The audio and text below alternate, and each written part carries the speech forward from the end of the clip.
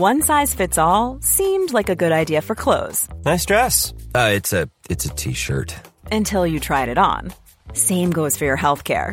That's why United Healthcare offers a variety of flexible, budget-friendly coverage for medical, vision, dental, and more. So whether you're between jobs, coming off a parent's plan, or even missed open enrollment, you can find the plan that fits you best. Find out more about United Healthcare coverage at uh1.com. That's uh1.com. Burrow is a furniture company known for timeless design and thoughtful construction, and free shipping, and that extends to their outdoor collection.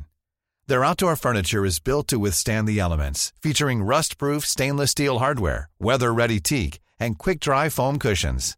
For Memorial Day, get 15% off your Burrow purchase at burrow.com/ACAST and up to 25% off outdoor.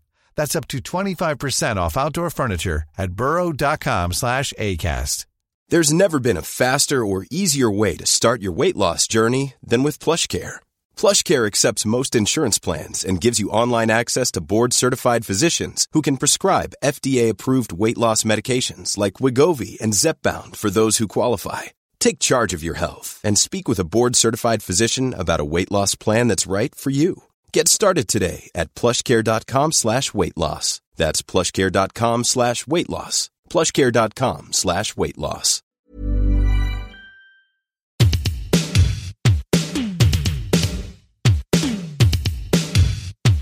What's going down?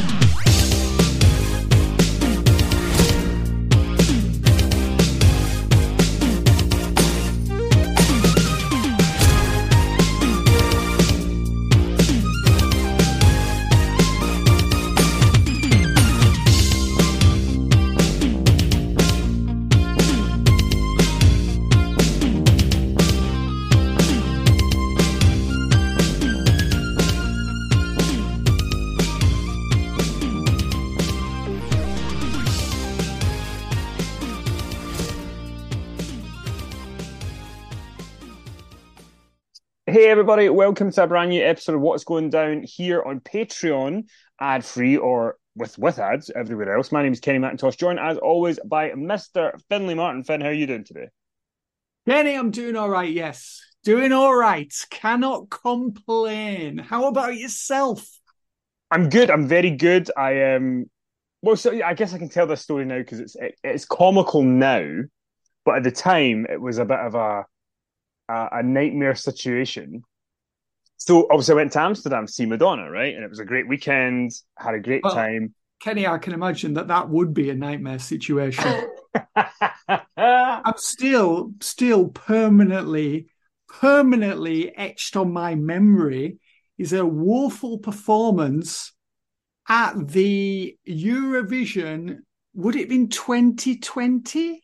2019, I think it was. 2019. Yeah. Oh, he came out as Madam X, right? Yeah, that was... Obviously it wouldn't have been 2020. 2019 came out as Madam X. Yeah, not a And I remember, moment. it was the first time I'd watched Eurovision in a while. I thought, well, I put it on.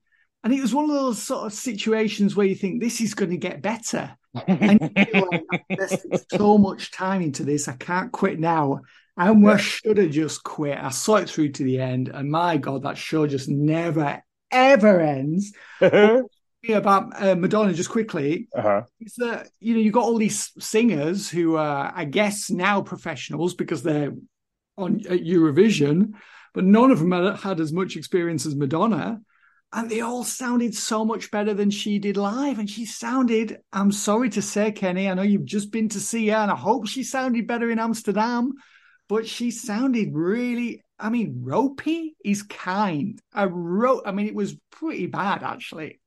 Yeah, well, she was good live when we saw her. I mean, there was obviously auto-tuning back into bits, but there was enough live stuff that it was good. And the whole thing is, you're not going to see Madonna for good singing. You're going to see Madonna for a show. And she really did put on a show. She was on for 2.5 hours, and it was kind of story of her career. It was great. It was a great experience. But on the Friday, when we were going to see her, right? So we had already, my other half had looked up the set list website, which tells you what time the acts are tending to go on the tour that they're on currently. So you can kind of get a vibe of when you need to be at the venue, kind of thing. And Madonna was averaging between 10 p.m. and 10:15 to get on stage. Okay. So we were like, well, there's no point in us turning up at like 7. We'll wait, right? So anyway, so how this relates to the nightmare is, so we were due to have the Power Slam yearbooks delivered on Monday, yesterday. That was when they were going to be delivered. So we were like, it was all set in stone. It was all good. So we didn't need to worry. We could go away. We could be safe. And I had a woman looking after the dogs, right? Okay. So we're pre-drinking at the Airbnb, and this is about 5 p.m. 5:30 p.m. Amsterdam time, which would be 4:30 UK time.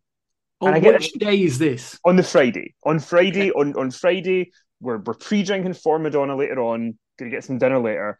And I get this message from the dog sitter, and she said, I've just come back to your house and a pallet is outside your house. Oh no. And I said, that can't. I said, when you say a pallet, and she went, a pallet with a lot of boxes. So they had delivered the books early. And this dog sitter, who is like, 5'1" and weighs maybe 110 pounds, is not someone, it's not in her job description to be lugging, a lot of books. So I immediately was like, fuck, because I can't leave them. They can't be left over. They're too valuable to be left over the weekend. And exactly. I mean, especially with the weather in this country, right? Yeah, because the next day is when the snow kicked off. So it was like, what do we do? So luckily, my good friend Neil Slawrence, who is a comic book artist in Scotland, you can follow him on social media, Neil Slawrence. He came round to the house on a 1 hour notice, and he brought every single box into our office for us. Good on you. Good on you, I say.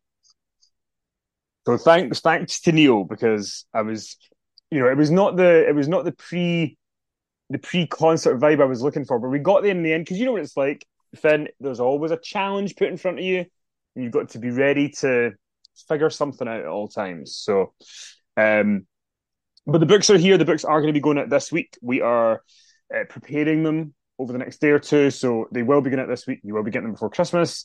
There has been so many of these books ordered. The stock is going fast. So do go to powerslammagazine.com and order yours, because once the run is done, the run is done. So, but we'll once we're down to the real bare bones, we'll put something out on social media, so that if you're holding off, we won't be holding off too much longer. But we are going to talk about the wrestling of the day. So let's kick off with SmackDown, Finn, which took place last Friday. And obviously there was the hyped appearance of Randy Orton, who was going to be on the show. And he was at the start of this show. It was all about who he was going to sign with. And obviously the main event segment was to determine who he's going to sign with. We had Paul Heyman out there. We had Pierce and Nick Aldis. We had LA Knight coming out. Solo Sikoa, Jimmy Uso were battering Orton. And in the end, he picks SmackDown and knocks Aldis out with an RKO out of nowhere. Stood tall, because the bloodline is who he is after. What did you think of the segment of how they got to where Orton was going to sign? Yeah, I thought it was really good. I mean, yeah, Randy Orton was really over. I mean, the whole thing was, Adam Pearce was there, Nick Aldis was there. Pearce and Aldis were both made it very clear that they were both eager to sign Randy Orton to an exclusive contract to their brand. So there was some fighting, not fighting talk, but some angry words there between Pearce and Aldis, as they should have been. So they were in the ring with the contracts, and Orton was there, and then Paul Heyman walked out. And moments later, Solo Sikoa and Jimmy Uso ran to the ring, and they started beating Orton down. We should say this was actually after Pearce and Aldis had made their pitches.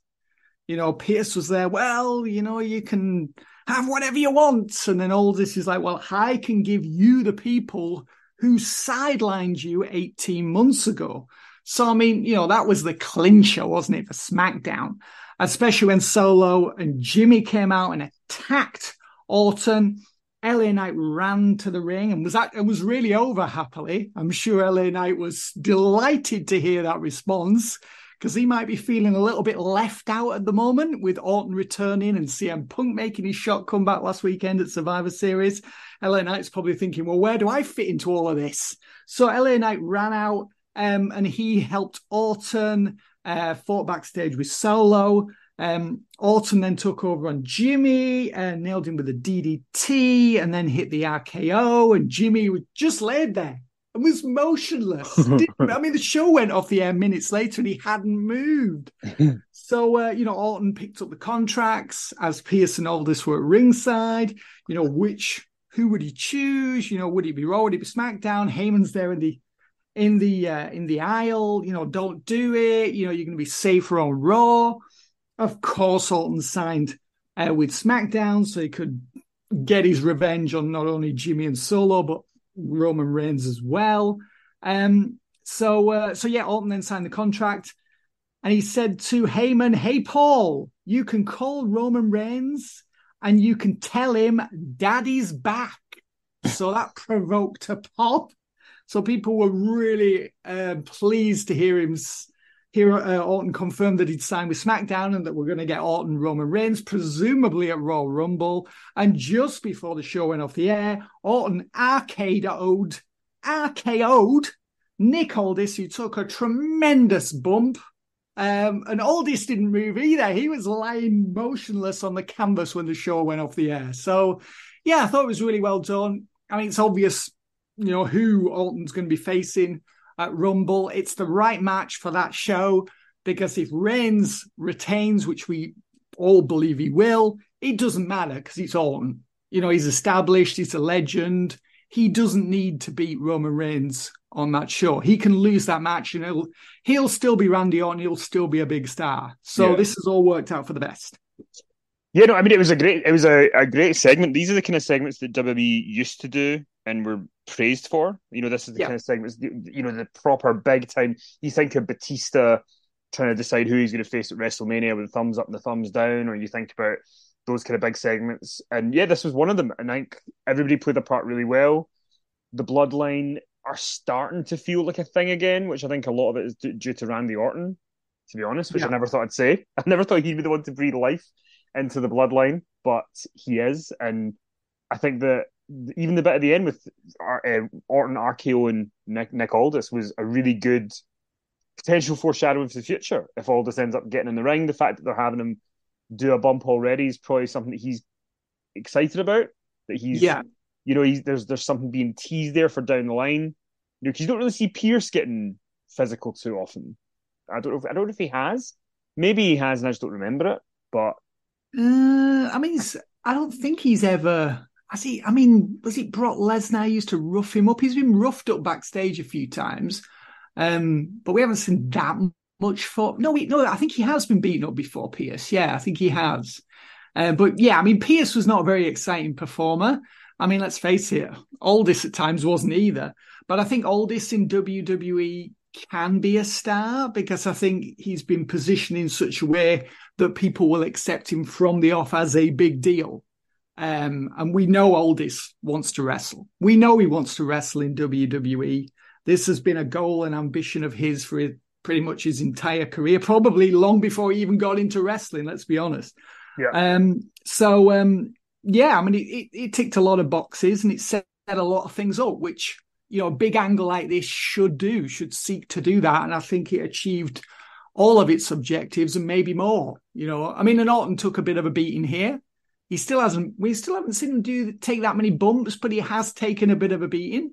And you know what? He doesn't need to take, 25 bumps per match. He doesn't need to be suplexed out the ring and crash through tables. He doesn't need to take unnecessary risks.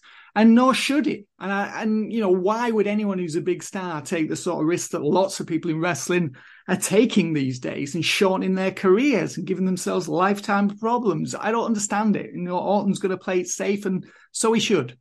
Yeah, you got to save the big bumps for your big matches that you've got coming up. Yeah, exactly. That's it. And just, time and make every bump matter. That's what it should be about. Elsewhere on SmackDown, let's talk about other stuff on the show. What else piqued your interest? We obviously had we had Bobby Lashley getting a win over Butch on the show. Yeah, I thought that was, I thought that was well done. I mean, even Lashley's spear looked devastating against Butch, and it's not often we say that. We never say that. Yeah, in fact, that's the first time we've ever said that. But so, no Ridge Holland, no Sheamus still. I mean, actually, they haven't acknowledged yet Sheamus's injury, and I don't believe he's gone under the knife yet. I don't believe he has. He hasn't wrestled in quite some time now. Yeah, I can't remember. When was the last time we saw Sheamus? Was it the Edge match? I think it was. Yeah, which would have been August. I think it was August. It was. It was August because there was people thinking that he might be all in or all out, but obviously his deal wasn't up until the end of September, and that's why he turned up at WrestleDream. So, yes, Adam Copeland, that is. Yeah, but it was the Edge match was, I'm sure, was Sheamus's last bout, and we haven't seen him since. So that's over 2 months now, and there's been no acknowledgement of the injury on TV. And as I said, I don't think he's had an operation yet. So I'm not quite sure what's going on with Sheamus, but obviously he's not on TV. No Ridge Holland either, who had walked out on Butch the previous week, I think it was. So, Butch is last man standing from the Brawling Brutes. Yeah, I mean, I think it does seem like we sometimes get teases that Butch is going to become Pete Dunne again now and then. It feels like we sometimes get that tease that he's not long for being Butch anymore. Yeah. We obviously got the promo later when Kayla Braxton spoke to him and asked about Ridge Holland walking out on him, and he said he's got to focus on himself and fight anyone. So and Pretty Deadly turned up and they mocked him, and then Butch led into them, but Pretty Deadly laid him out and left him laying. Yeah, left him laying. So, but also, I mean, one of the big parts of SmackDown was the Damage Control and babyface counterparts. They obviously opened the show with Bianca Belair doing a promo, and that ended up leading to, later on, a match with Bianca and Kairi Sane. We should mention that, Bianca was out and she was confronted by Damage Control. No Bayley, and Charlotte Flair and Shotzi backed Bianca up. They sent Damage Control packing, and then backstage, Damage Control were there. And Io said, "Bayley, where were you?" And Bayley said, "No one told me. She was in the dark. She didn't know that they were going to be, out for that first segment to confront Bianca."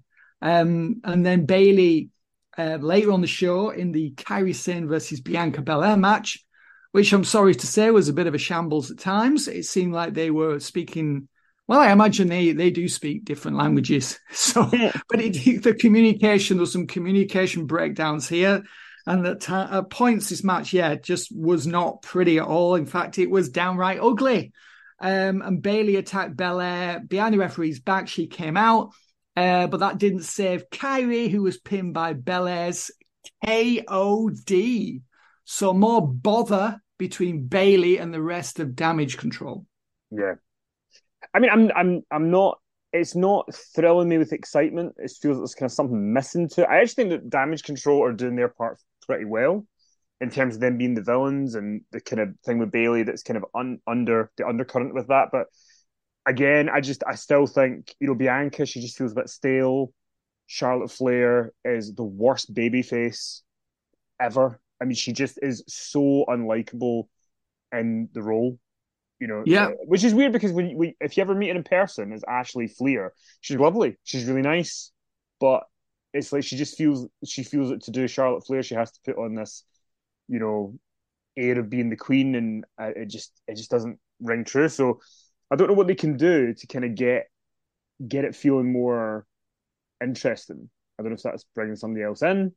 I don't know who that would be. Yeah, I mean, she just doesn't project any warmth, does she? I mean, she is the Ice Queen, isn't she?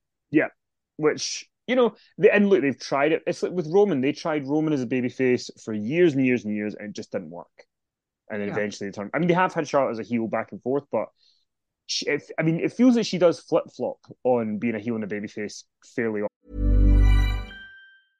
I'm Sandra, and I'm just the professional your small business was looking for. But you didn't hire me because you didn't use LinkedIn Jobs. LinkedIn has professionals you can't find anywhere else, including those who aren't actively looking for a new job, but might be open to the perfect role, like me.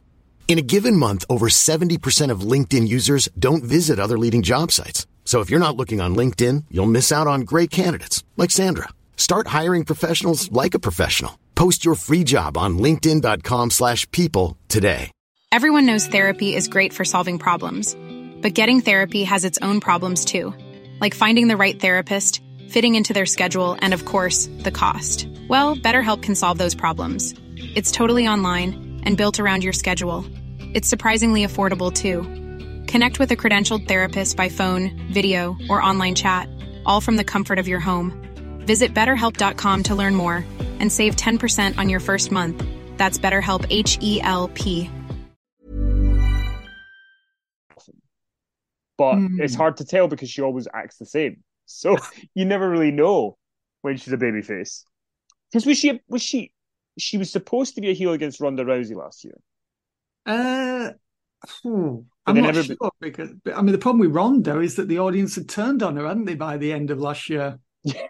So everybody just thought Ronda was the villain as well. Yeah, that's it. I mean, that match actually, Charlotte versus Ronda, just before New Year? I think it was, wasn't it? Late December. Mm-hmm. And that actually was really good. It was one of Ronda's few triumphs of that last run. So I mean, that actually played fairly well, I thought. Yeah, well, because they had the bad WrestleMania match, and then they had the bad WrestleMania match, then they had a good follow-up match at Backlash. Backlash, yeah. I think that was better, wasn't it? Yeah, because they had a stipulation attached. So they had more freedom, I think, to, they'd seemed more comfortable with each other, and the match was okay. Yeah. But yeah, so that's kind of all the stuff on SmackDown. That was kind of the big stuff that was going on. Before we talk about Raw, I know that you've been catching up on your AEW and stuff like that. Is there anything that stuck out to you as being, something worth of comment outside of the never-ending tournaments that we get? Is there anything that's been kind of piqued your interest? I've got to say, Christian Cage, I think he's really villainous, and he's a lot of fun right now in this. I mean, his character is just crazy, isn't it? It's just mad. Like, how could this character exist? Yeah. When he's there, like, knocking Nick Wayne's dad to Nick Wayne's, widow, and Nick Wayne's mother, who, of course, is being widowed because Nick Wayne's dad's no longer around. And he's just like saying that, Nick Wayne's, the son I always wanted, I'm a better father than his father ever was. And he's just been so vile. And yet, for reasons I can't quite explain, he gets away with it, and it is entertaining. I mean, in some ways, it is totally absurd as well. Just totally absurd. And I thought the angle they did after Full Gear, where Adam Copeland came out and ended up giving Nick Wayne a concerto in front of his mother. I didn't really get that at all.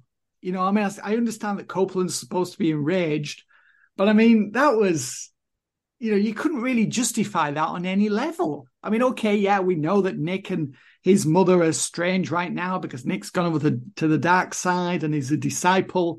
He's the prodigy now, isn't he, Nick Wayne? He's the disciple of Christian Cage, but still to, level Nick with the concerto while his poor mother's there in the ring and she's already distraught because she's lost a son.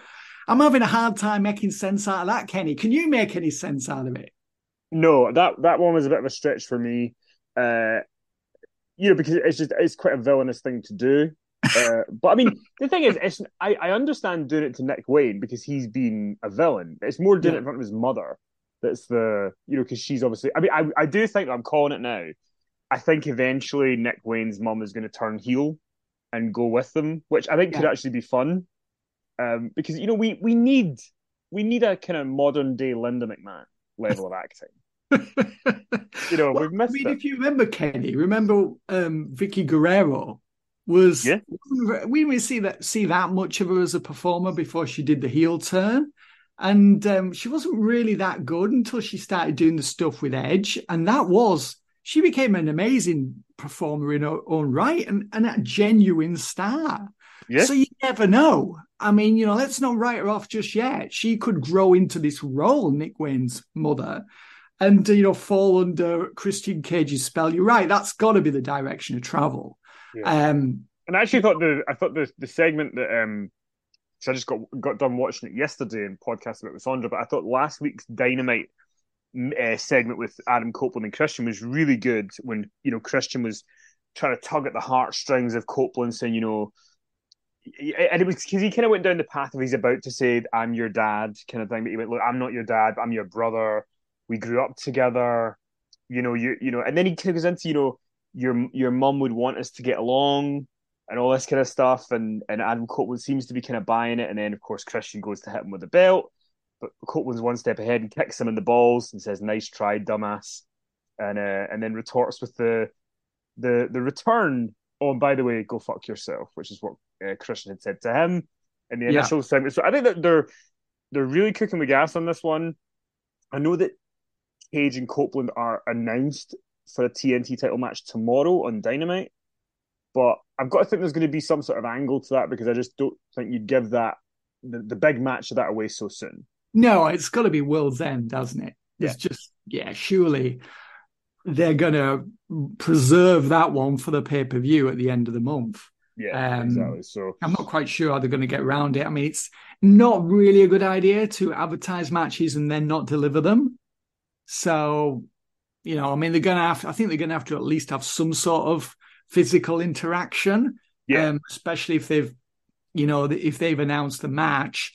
But to me, that should be that's a pay-per-view match. That's not a TV match. Yeah, 100%. Well, let's move on to Raw from Albany, New York. Took place last night. We opened the show with Drew McIntyre. He came out, cut a promo where he was saying, everyone's lost their mind. You can be fired, released, and come back to the company and instantly forgiven. And then CM Punk chatting breaks out. And, then McIntyre's like, well, I could be talking about anybody. And then he kind of, he's cutting his kind of usual promo, which is really good. And then Sammy comes out, and Sammy, makes this great point where he's like, I was shafted by the bloodline. I mean, I'm paraphrasing here, but I was shafted by the bloodline. But, I didn't let it eat away at me. I overcame it, and then I main evented WrestleMania. My family were proud of me. Are your family proud of you? And, that was just the worst thing you could say to Drew. And that leads us to the match of Drew and Sammy. And they got like 20 minutes. Yeah. And had this kind of pay-per-view level match where McIntyre gets the win. And I mean, I don't know if Drew has re-signed. I know that's the kind of big topic of conversation. I've very much contemplated messaging him myself and asking him, but I've resisted the urge to do that because I tend to not want to ask him to do stuff like that. But I don't, nor would he probably tell me if he is or has or hasn't. Sure he wouldn't. But he is to me is the star of Raw right now. He is the guy who I think is the best guy on Raw. And there's some competition there. But what did you think of his promo, Sami Zayn's retort in their match? Yeah, I really enjoyed it. I mean, Drew, he's self-righteous, isn't he? He believes he's right. And then Sami Zayn came out and he believes he's right as well. And McIntyre actually won this one. He won the promo battle here, and then he won the battle. Because he said to Zayn that he deserved to be done in by the bloodline because he had screwed them over, which was a fair point, wasn't it?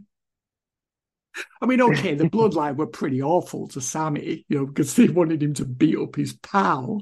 But I mean, technically, you couldn't argue with Drew. Is that Sammy, didn't follow orders from the boss Roman Reigns, did he? No, yeah. I mean, this is when wrestling is at its best, when you can kind of, it makes sense on a bunch of different levels compared that's to. It. Yeah, that's it. You've got a story that's run for the entire year, and this is obviously all dates back to last year at Clash at the Castle when Drew lost to Roman Reigns due to the Bloodline Solos Sikoa's debut, wasn't it, on the main roster?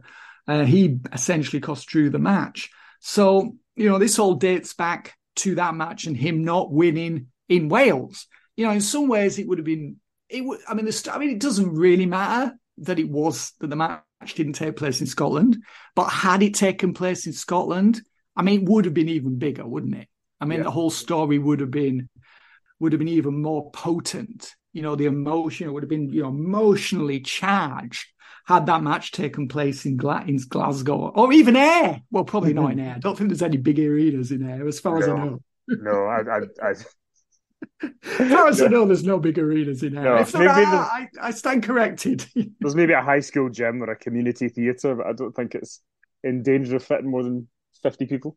Okay, but if it had taken place in Scotland, the point's the same. Yeah. It would have been an emotionally charged, even more than it was if Drew had lost out to Roman Reigns due to interference from another bloodline member. But yeah, it was a really good point that Drew made, that Sami Zayn had, basically screwed himself, and that led to the match. And there was a really interesting point as well made here by Wade Barrett. Drew had brought this up, that he's not featured, he's not pictured on the new Royal Rumble 2024 poster. Yeah. And Wade Barrett said, well, this is a metaphorical slap in the face to Drew. McIntyre's saying there's a conspiracy. They're all out to get me. I'm not being treated fairly. This is the reason why I've had to take matters into my own hands, just to make things right. So in the end, Drew won with the Claymore. I mean, it was a really good match. Yeah, pay-per-view quality collision. But it was a convincing win for McIntyre. And then afterwards, McIntyre beat the hell out of Zayn backstage and totally stomped on his leg. So, I mean, it was, commanding performance for McIntyre. And we saw him again in the main event, right? Yeah, we did. He's all over the show. And yeah, I think he's doing great. It's a joy to watch it happen. But we'll get to the main event in a little bit. Let's talk about some of the other stuff in the show. We did have Nia Jax against Shayna Baszler, and against all odds, this was decent. I mean, you would not think that Nia Jax in 2023 was going to be having a decent match, and Shayna looked pretty good even though she lost. Obviously, beforehand we had Becky Lynch and Nia Jax have a conversation. I think they maybe have the longest feud in wrestling history without actually having had a match, because it was 5 years ago. So we had the nose break. So, another Nia triumph. Another night of the office for Nia Jax. But I mean, we said, I think I said this a few weeks ago. I mean, whether Nia Jax is not going to win any sort of Wrestler of the Year awards, but they've done a great job in sort of positioning her and presenting her as a kind of monster character. Yeah, I mean, I believe she's still undefeated on TV. I don't think she's lost yet. Well, at least not a singles match. So I mean, she's still, she's positioned as a real threat to anyone and everyone, really. And the thing about her is that she wants to be booed. She is a heel. She likes being a heel, and she's not attempting to solicit cheers. She wants people to dislike and detest her. And people do, because they feel like she's entitled and doesn't really try. I mean, I think she did do more than she normally does here. She took a German suplex bump off the rope. Fortunately, she sort of landed on Shayna's head in the process. And poor Shayna, she's still with us. Don't worry. Don't worry. She survived. Then she survived, Nia, that is, survived Baszler's choke, and then ended up winning with the Yokozuna sit-down splash in the corner, which, what do they call it? Is that the Annihilator? Yes, the Annihilator. Yeah, that's right. That's right. The Annihilator. So, and I've got to say, it's, aptly named. No one's kicked out of that yet either, as far as I know. And after Jax won, Becky Lynch ran to the ring, and Nia beat a hasty retreat. So I'm not sure if we're going to get Lynch Jax at the Rumble. Possibly it's going to be Lynch and Jax as the final two in the Women's Royal Rumble match, because I'm assuming, Kenny, that Becky Lynch is winning the Women's Royal Rumble so she can challenge Rhea Ripley at WrestleMania. That's my assumption. Yeah, I would think that's the direction of travel. And that's a pretty good direction, I think. It's because Jax has been built up to be a big name, and if she gets beat, it will be a good moment. And then you obviously say Becky to WrestleMania. I mean, it'll be nice to see Becky involved in a big match at WrestleMania this year, because this coming year, because the one in 2023, the 6-woman tag, did not do well. No, it did not. And poor Becky, she knew that was not a big match and that it did not go over well. Yeah. And she could tell, the disappointment was written all over her face. Yes, it was. DIY and Imperium had a 2 out of 3 falls match here that DIY got the win in. How do you feel about how they're presenting DIY, it's kind of they're not being sort of given a big glitzy, glamorous presentation. It's kind of just they're kind of quietly, underneath, kind of having good matches, and it's a kind of slow burn, I feel like, with them. Yeah, I mean, this was probably their best match as a team, and it was the best reaction they've received as a team on the main roster. Obviously, they had better matches in NXT, but on the main roster, I think this was their best match as a team to date, and it was best of 3 falls. Kaiser pinned Ciampa in fall 1, then Ciampa and Gargano equalized in fall number 2, and then Ciampa scored the winner over Kaiser. And that was really funny because Giovanni Vinci said to Kaiser, this is on you. Gunther's not going to be happy about this. We didn't actually get to see that part of it, did we? Did we see a confrontation with Kaiser and Giovanni Vinci and Gunther backstage? I don't think we did we? No, we didn't. We just saw Gunther approach Adam Pearce and say, I want to talk to you about my next challenger. So no doubt there'll be hell to pay for Gio and Ludwig next week on Raw. But yeah, I mean, I think Gargano and Ciampa are probably going to turn heel on the Creeds, I would think. And I think they can be really good opponents as heels. I'm not sure if they're really going to go that much further than this as faces. Although this was, I think, progress for them because the audience were, definitely behind them against Imperium. What do you make of it? What do you think of how they're doing? Yeah, no, I think it's probably smart to do a slow burn with them because they're not. The way that DIY got over initially was by having the great matches, right? So that's kind of their strength. So it's good to just kind of have them in these scenarios where they're in memorable moments. Because I mean, you're also at the same time trying to get the Creed brothers over, who we'll talk about in a second. So you don't really want to do the exact same thing, and they're flashier. The Creed brothers are flashier, so obviously they're going to get the big push first because they're going to be facing Damian and Finn soon. So yes, it makes sense to have, Imperium in the background. I guess we're all just waiting to see if Giovanni Vinci is going to survive being an Imperium. Seems to be that he is constantly potentially on the outs. But I like what they're doing. And then later on in the show, we had the Creeds against Dom and JD McDonough. Yeah, and I think the way they're booking the Creeds is really good. I like the idea that they've beaten a team within the Judgment Day before they get to the champs. I thought that was good. And I mean, the thing is, because I want to say this in the nicest possible way, the thinner, attractive Creed brother is Julius, right? Julius Brutus. And Brutus is the kind of shorter, stockier one. Yes. So, obviously, if you're Brutus, you've got to be thinking, long term, they've got eyes for Julius, for sure. But, that doesn't mean that he can't be a valuable player. So I think they could be a really good team. And with Vince not being around, we don't really need to worry about the impending split. It could come for no reason. So that's it. They're not going to be splitting in March. They've only been around for a few weeks. Yes. And this was a really good night for the Creed. Yeah, Julius is the one who has the flash. He does. They were so over in NXT. And they did really well here against JD and Dominic Mysterio, who were dispatched by Damian Priest. Should point out that Finn Balor and Rhea Ripley were not there. Whenever they say, they're not here, you expect them to do a run-in, but they actually weren't on the show. And there was a boos rang out when I think it was Damian Priest acknowledged that, they're not here. Like, boo!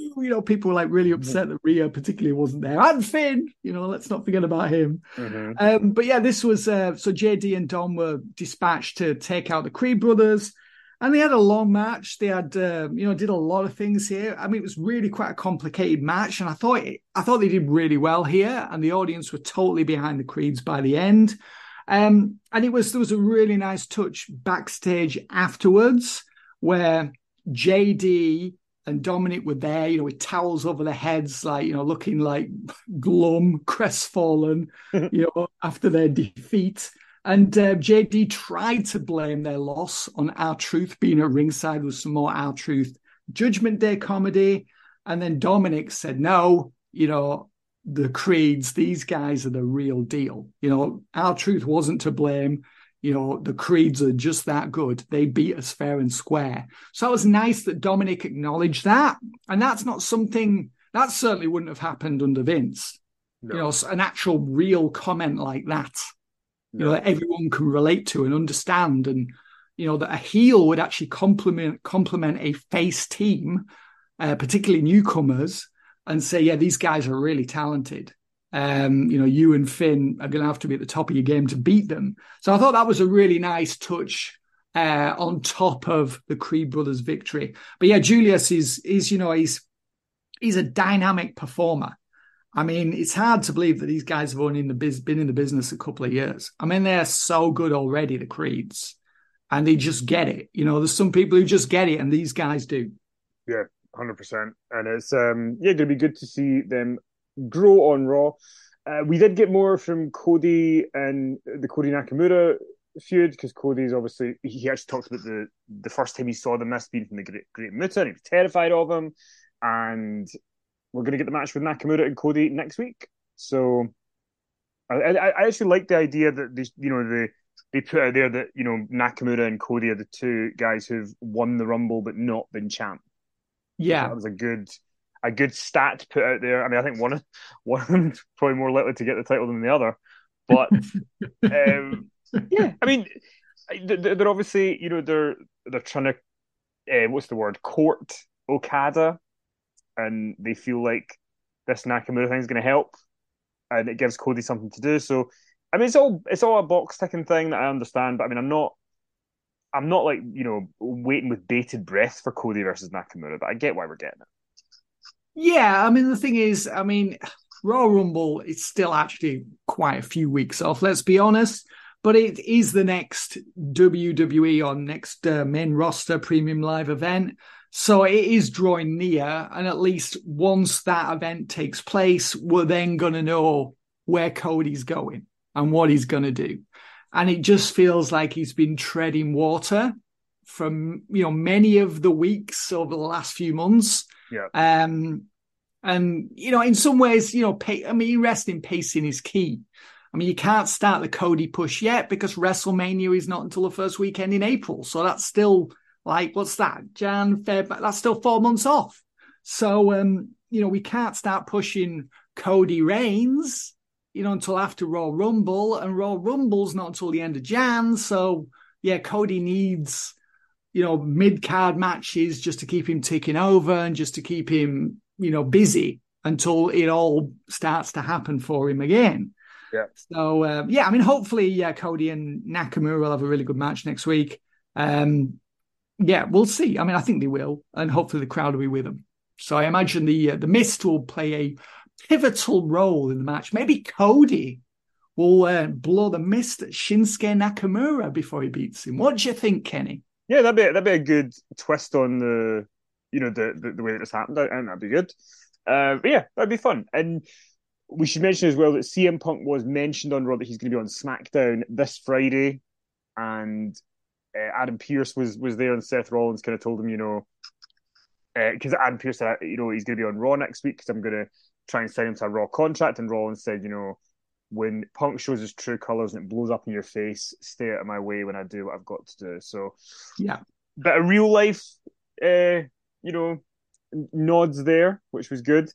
But that led us into Seth Rollins and Jey Uso for the world title, which was the main event. They did have an excellent video package on Jey Uso earlier in the show, I thought, to build up him in this match.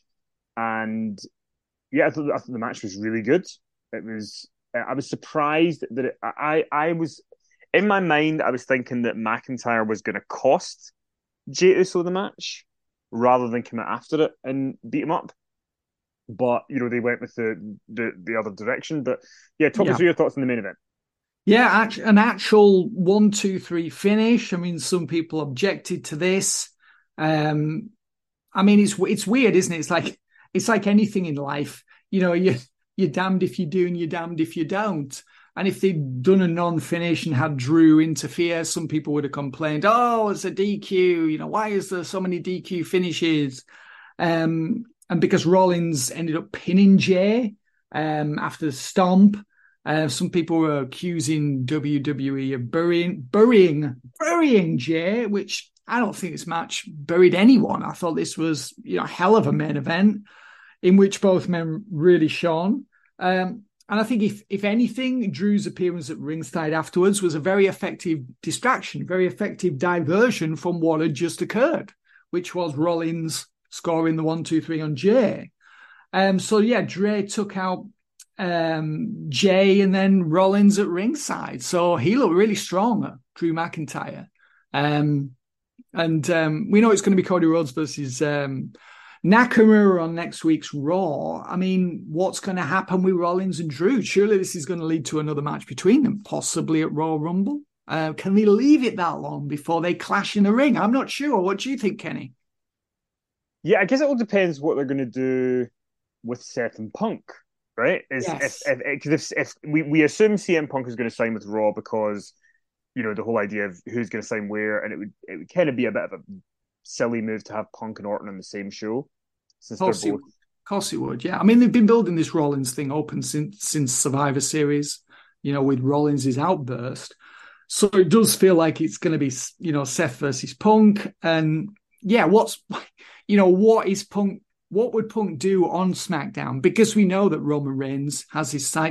we know that Randy Orton has his sights set on Roman Reigns. So, how would CM Punk fit into all of that? And I think what's exciting about it is that if you get Seth and Punk at the Rumble, it's you kind of can't really predict where either of them are going to be at WrestleMania or who they're going to face. And then you've got so many other big characters like Drew or Jey Uso, Randy Orton, all these people, Gunther. Where are they all going to fit in on WrestleMania? And it's kind of nice when you don't know and you can kind of be cautiously optimistic about what's going to happen. I mean, even this year, when we were kind of shaking our heads thinking, Brock Lesnar versus Omos? Like, what? But it actually ended up being a fun kind of, short match on the show. But I mean, our annual plea for Brock versus Gunther will begin shortly. We like to get that in every early January, and we will continue to do so. But yeah, I think there's just a kind of quite exciting air about WrestleMania coming this year, adding in guys like Orton and Punk, because we just don't really, outside of Cody and Reigns, which we're fairly confident that's what we're going to get. Yeah, we don't really know anything else. No, we don't. We don't, and there could be several winners of the Rumble. It could be Punk. It may be Punk Rollins at WrestleMania. Yeah, it could be that. I think if it's not Punk and Rollins at Rumble, we imagine it's going to be them at WrestleMania. Yeah, I mean, we know Punk wants to headline one of the nights of WrestleMania. We know that. That was one of his great regrets from his 2006 to 2014 run. And I'm sure they are going to rectify that this time around at next year's WrestleMania, just in case.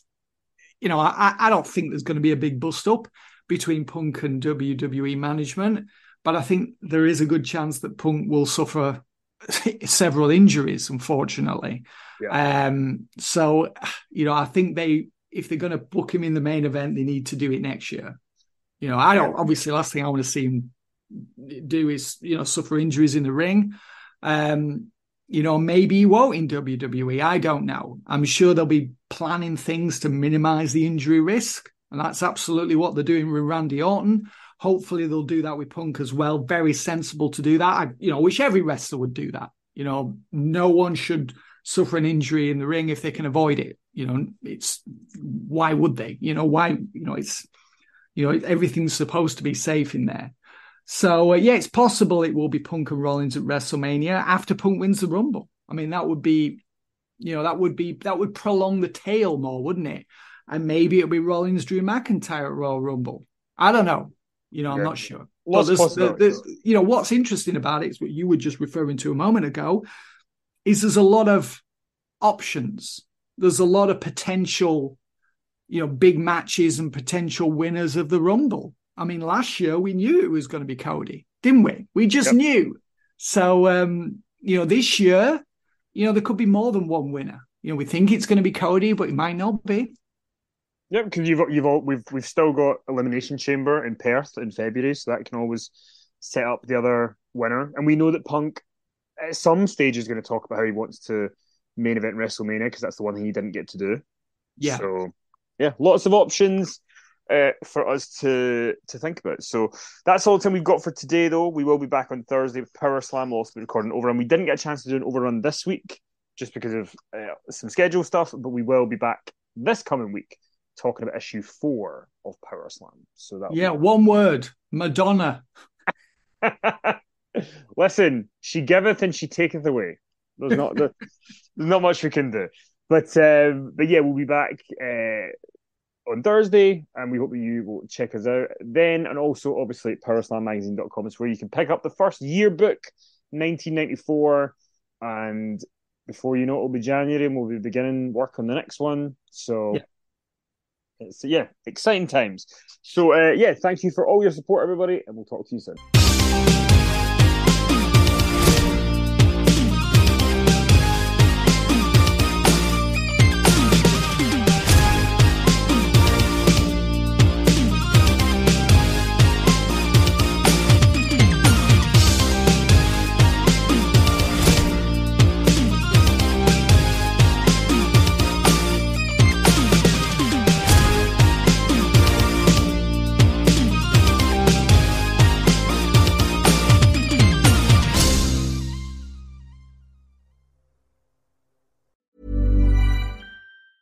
Planning for your next trip?